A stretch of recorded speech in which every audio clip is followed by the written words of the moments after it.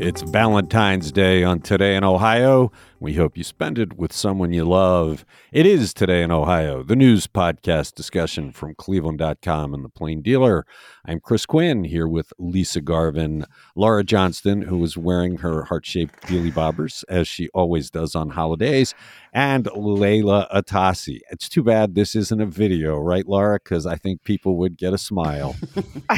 They'll just have to, too bad they can't all come into the newsroom today, because I think it's become a thing. People expect it. Maybe you could do a selfie and illustrate the post with the picture of the dealy bobbers. Okay, but I'm going to dry my hair and put some makeup on first.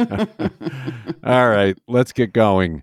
We finally got a big inventory of the contents of the train cars that derailed in East Palestine. I don't think it's complete by any means, along with the kinds of rail cars carrying the chemicals. Laura, this is more alarming than it's been because they welcomed people back to their homes, and it sounds like things are deteriorating. What is going on? Yeah, I don't know how they can claim that it's safe for people to be in their homes because of so many unknowns and because of the chemicals that we're talking about. And you're right, we don't have everything. I think the National Transportation Safety Board is still doing its investigation, but the EPA did release a list of the train cars, car by car, what they were carrying and which ones were breached. And there wasn't all awful noxious chemicals. I mean, there were things like frozen vegetables on this train, but there were vinyl chloride, which is the one we knew about, the one they had the controlled burn, and 3 other hazardous chemicals.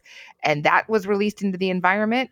And remember, there was this massive fire. So we're talking about butyl acrylate, ethyl hexyl acrylate, and ethylene glycol monobutyl. Things that if you can't pronounce them right, you know that they're probably might not be safe for your body. So they were, or continue to be, we don't know, released into the air, soil, and or surface waters because of this derailment. And this was a letter sent on Friday by the US EPA to Norfolk Southern. Obviously, that's the owner of the railroad where the derailed train was. And 20 of the 150 rail cars were listed as carrying hazardous materials. What I don't understand about this is such a crisis, and it's so scary, especially for people that have kids and pets and anything. Why haven't they had a community meeting to answer all questions, to talk to people, to give them the information? When you hear from people over in East Palestine, what you're hearing is they feel like they're completely in the dark. Where is DeWine? Where is our government that's supposed to stand up for these people? The federal government isn't even doing the job. What's amazing is one person unexpectedly is. Who is that surprise standout? J.D. Vance. He is sticking up for the little guy. He put out a press release on Monday to point out the, quote, many questions that remain after this plume of black smoke flowed from the derailment site on last week. And yeah, he's saying that people deserve to know. We need answers. I mean, DeWine has gone there at least twice to do a stand-up press conference, right? So he's shown up, but you're right. He's talking to reporters. He's not talking to people. Right. And without really giving them anything concrete. I mean, what is the danger here? How much has been released? Why are people smelling these fumes? If you can smell the fumes, you're inhaling something. How dangerous is it? It's a vacuum of information, and I salute J.D. Vance. He said, I think, what everybody over there wants to hear. The information is not coming, which is not okay, and he wants to be the clearinghouse. He's saying, tell me if you've got injured animals or injured pets or you see anything dead. At least somebody's trying to represent their interests. Right, because if you look up these chemicals, they're scary. So we know about vinyl chloride, right? That's a colorless flammable gas used to manufacture plastics. If it's set on fire, which it was intentionally, it can break down into other dangerous chemicals, including one called phosgene, which was used as a chemical weapon in World War I, and hydrogen chloride, which creates hydrochloric acid. And the thing is, so it's in the air, people are breathing it, they're smelling it. And then it goes into the groundwater, right? And people have reported smelling chlorine, seeing dead fish and chickens, and all of this water flows down to the Ohio River, down to the Mississippi River, and into the Gulf of Mexico. Everybody should be concerned about this. This is not just an Ohio problem. It's an inexcusable example of failure to be transparent. And really, it affects everybody in Ohio because these rail lines run everywhere. True. And if they're going to fail here, what's to stop them from failing with the next one? They all need to get off the stick and follow J.D. Vance's lead. Who thought we'd ever be saying something like that on this I podcast? saw it called one of the worst environmental disasters in Ohio history the other day. And, Norfolk Southern saying they're trying to collect these leak chemicals by constructing an interceptor trench and dams against nearby streams and vacuuming up pooled liquids. But, it's like once you spill something, it's impossible to get it all back. They've collected 180,000 gallons of hazardous material, and they're saying they're removing soil in and around the derailment area where feasible. But if I were living next to that site, I mean, that would not be enough. And I did see a story somewhere that at least some of these people who live nearby who were evacuated were extras in the movie White Noise, and which just astounds me because Wow. I isn't didn't that see that. crazy? Yeah, because it's life imitating art. A lot of people have noticed that. The Exactly. movie filmed in Northeast Ohio using the old Cleveland Heights Walmart for a grocery So I guess store. part of it was filmed near East Palestine. I mean, it's just really wow. You're listening to Today in Ohio. Lisa, I'm spinning it a little bit. We're going to deal with the Larry Householder trial next. It's because of the bombshell that dropped with a witness describing in detail how bribes were paid. Juan Cespedes' testimony did not disappoint, did it? It didn't. And of course, I only have a few details because I just read this before we came on the podcast because this happened late in the day yesterday. So Juan Cespedes, who is a former lobbyist, he testified that he saw a $400,000 check change hands between another lobbyist, Bob Klafke, and Larry Householder. And as he slid the check, in testimony, Cespedes said he was present when Klafke slid the check across to Larry Householder and said, I think this, will help you, with my client's interests. And he testified that Householder looked at the check and said, yes, it does. What's astounding about that is he's describing a bribe, a $400,000 bribe, which we never heard of before. And Klafke's name has not really been part of it. But when we reached out to Klafke, he said no investigator had ever tried to talk to him about this. He's saying he doesn't remember the check, but he's not saying that it didn't happen, which is a very convenient line. I'm getting more and more perplexed by how this case was investigated. We've had the First Energy has admitted paying millions of dollars to bribes to former PUCO chief Sam Randazzo. He hasn't been indicted. Chuck Jones, the former CEO of First Energy, has been incriminated every way you can be. He's not indicted.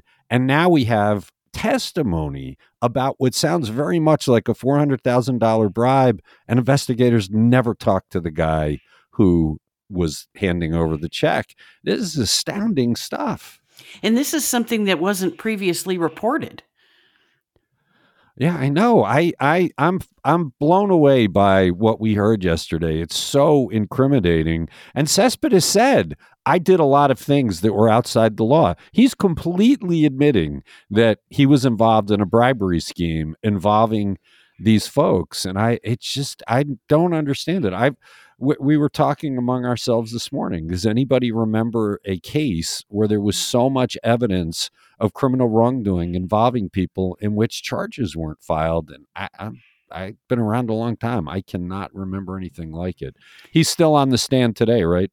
Correct. Yeah. And I think his is going to be some of the most illuminating testimony. But yesterday we had another, piece of interesting testimony from Anna Lippincott, who was a former householder aide. And she testified that Jeff Longstreth, who was her boss at the time, and lobbyist Neil Clark told her to delete all documents related to her work on warding off a repeal of House Bill 6.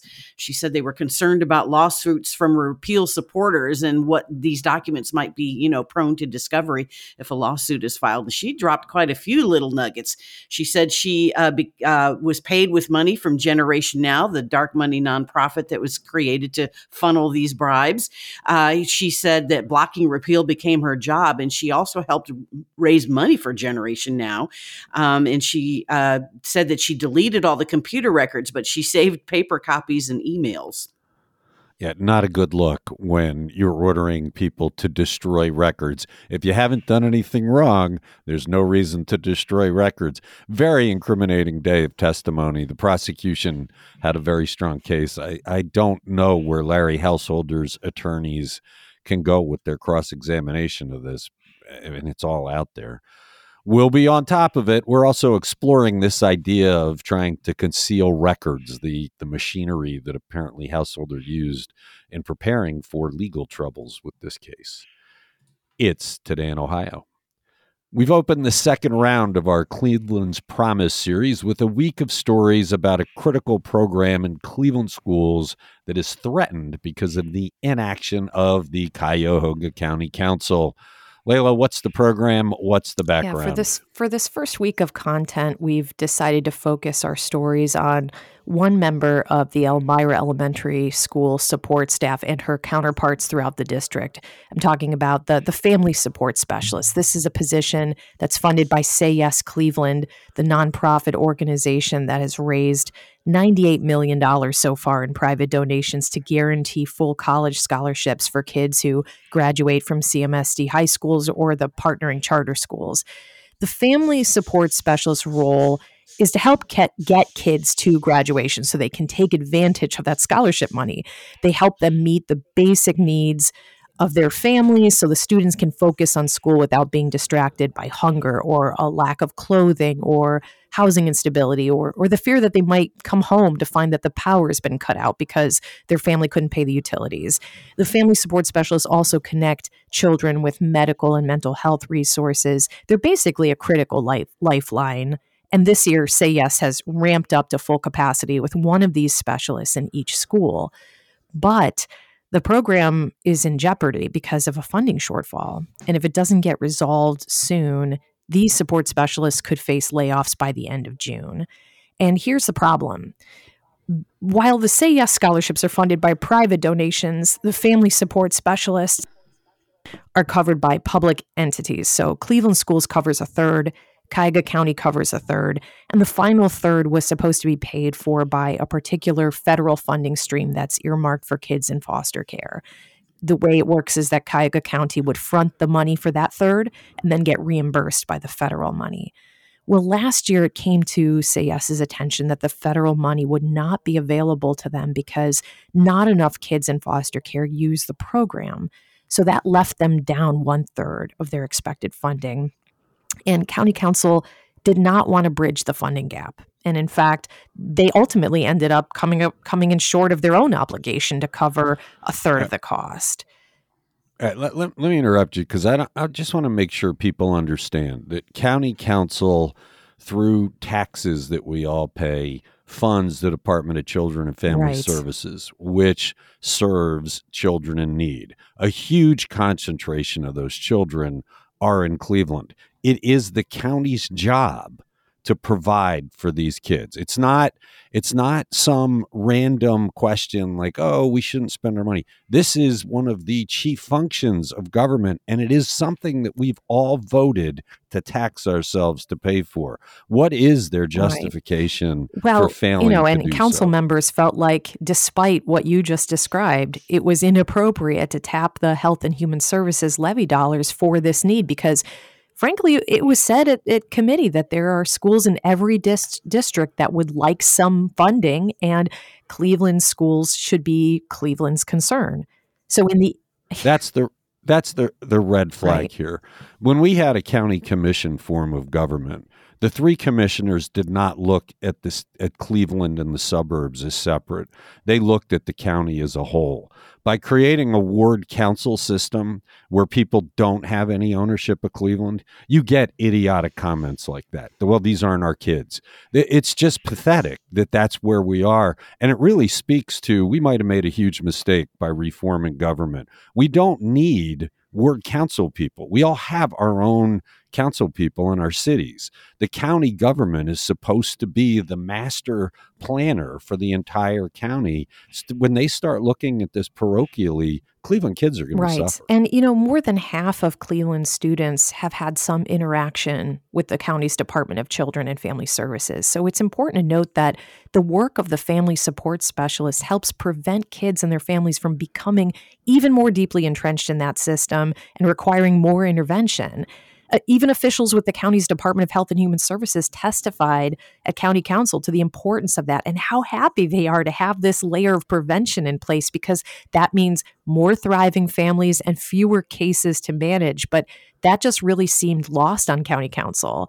There at least, Councilwoman Sunny Simon said during one hearing, she brought up the fact that a small handful of county social workers had left DCFS to work as a SAYS family support specialist instead because they pay better. And she balked at the notion of funding a program that appears to be stealing away county social workers. And that's a viewpoint that seems very myopic to me. And it bears mentioning that months after she made those comments, the county actually decided to increase pay for social workers because they had been just about the lowest paid in the state and no one wanted to work for Cuyahoga County. So just, the fact that the county's own social services department was testifying to how important this preventive layer is just so telling.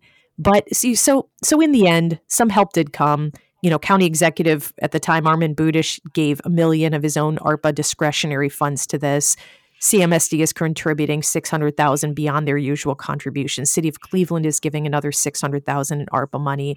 And Cuyahoga County Executive Chris Ronayne tells us that later this month, he'll be introducing legislation to spend $600,000 in HHS levy dollars to cover a portion. We'll see if that gets a fight with county council. But that still leaves the family support specialists like $1.5 million from making it to the end of their fiscal year.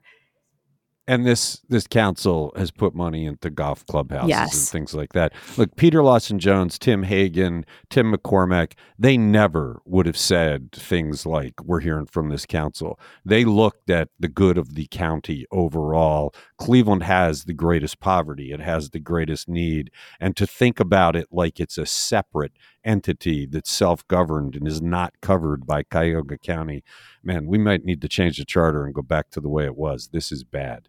You're listening to Today in Ohio. Is an Ohioan you've likely never heard of on the verge of making a serious bid for the U.S. presidency in 2024? Lisa.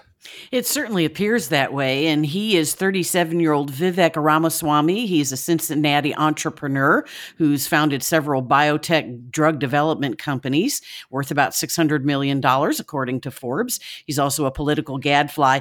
But Politico reported yesterday that Ramaswamy is compiling a campaign team to run as a GOP nominee for president, but officially his spokeswoman is saying they're strongly considering a presidential run. But he's hired Strategy Group for Media, which is a GOP consulting firm here in Ohio. He's already hired 20 people for his campaign staff. He has scheduled stops in New Hampshire and Iowa, which are early, primary states, and plans to go back again. But a little bit more about him. Like I said, he's founded several biotech companies, but he also published a book in 2021 called Woke Incorporated, attacking what's known as ESG investing, or environmental, social, and governance investing by corporations who, are trying to make a social impact with their investments. And he's very much against that, as are most Republicans. And he also founded an anti-ESG firm in Columbus called Strive Asset Management, which got financial backing from our Senator J.D. Vance and Peter Thiel.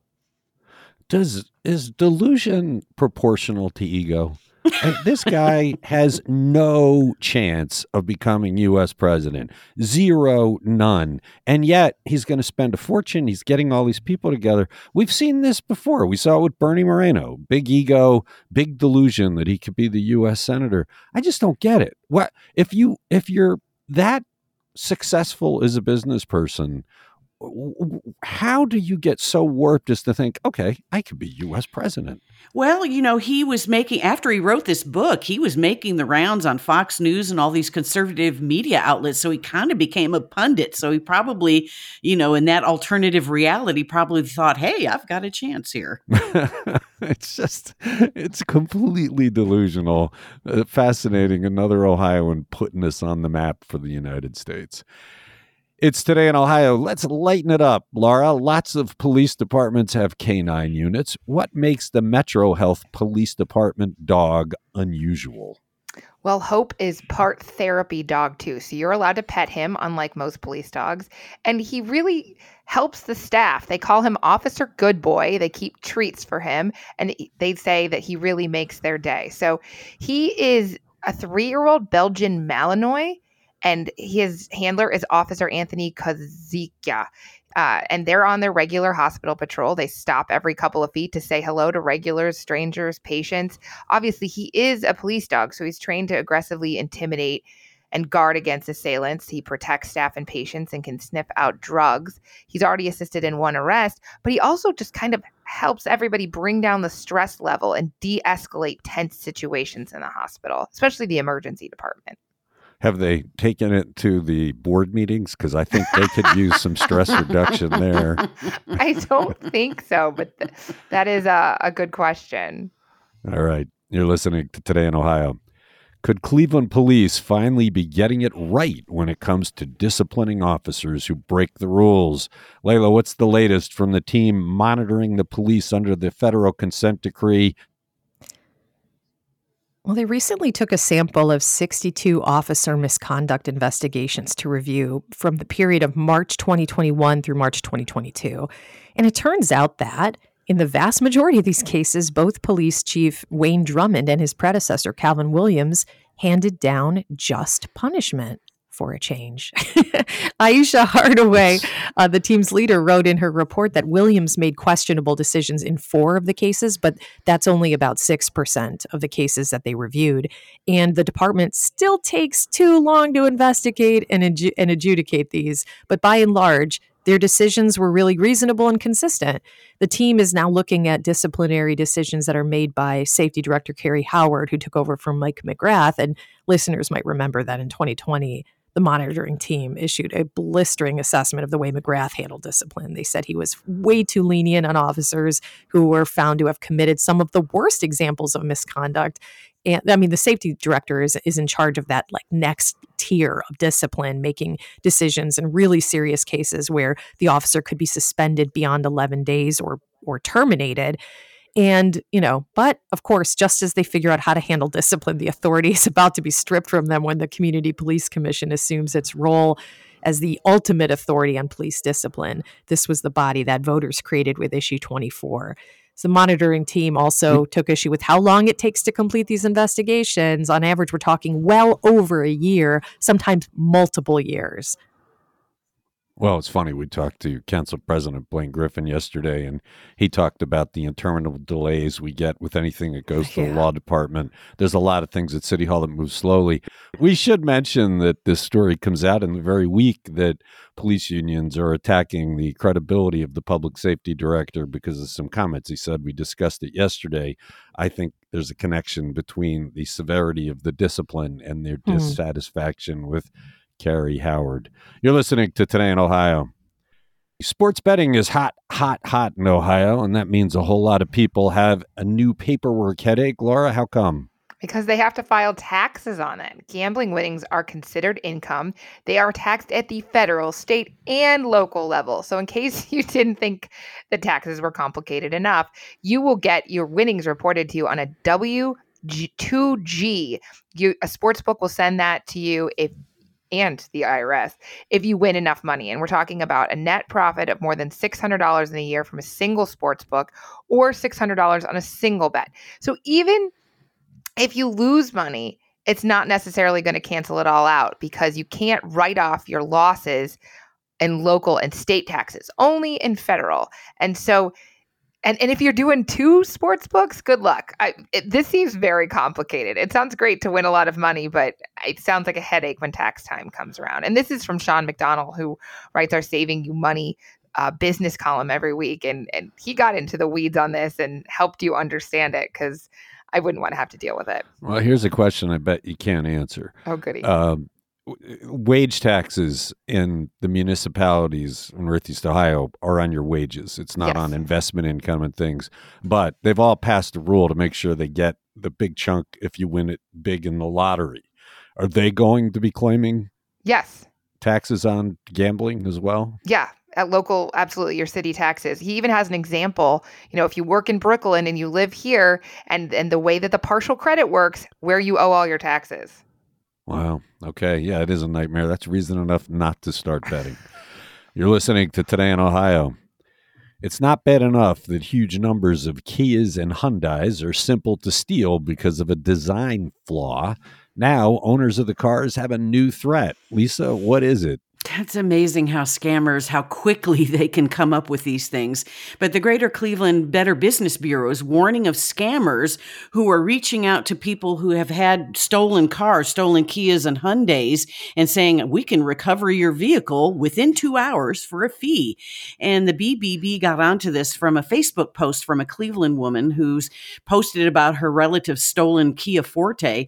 She was contacted by the car tracking team. They said, for $126, we'll find your car within 2 hours using, the VIN, the GPS, and other information. The woman paid. She called 2 hours later. Dude, where's my car? She said, well, you'll have to pay $86 more, despite there was no promise. There was a promise of no extra fees. Now, they didn't recover the car. It was later found abandoned off West 88th Street. But the Better Business Bureau said they used several aliases, Car Track Tech, Car Tracking Nigeria, and so on. And they note that GPS tracking is not a standard feature in vehicles, and so they can't track your car with GPS if they don't have it. If you got a call from Car Tracking Nigeria, wouldn't you suspect that it might be a scam? Right. I thought, wow, yeah. I wonder if they're getting the information from the stolen car reports. I mean, how would they know you had one stolen? And so maybe if they're getting those records from police have a record of who these people are.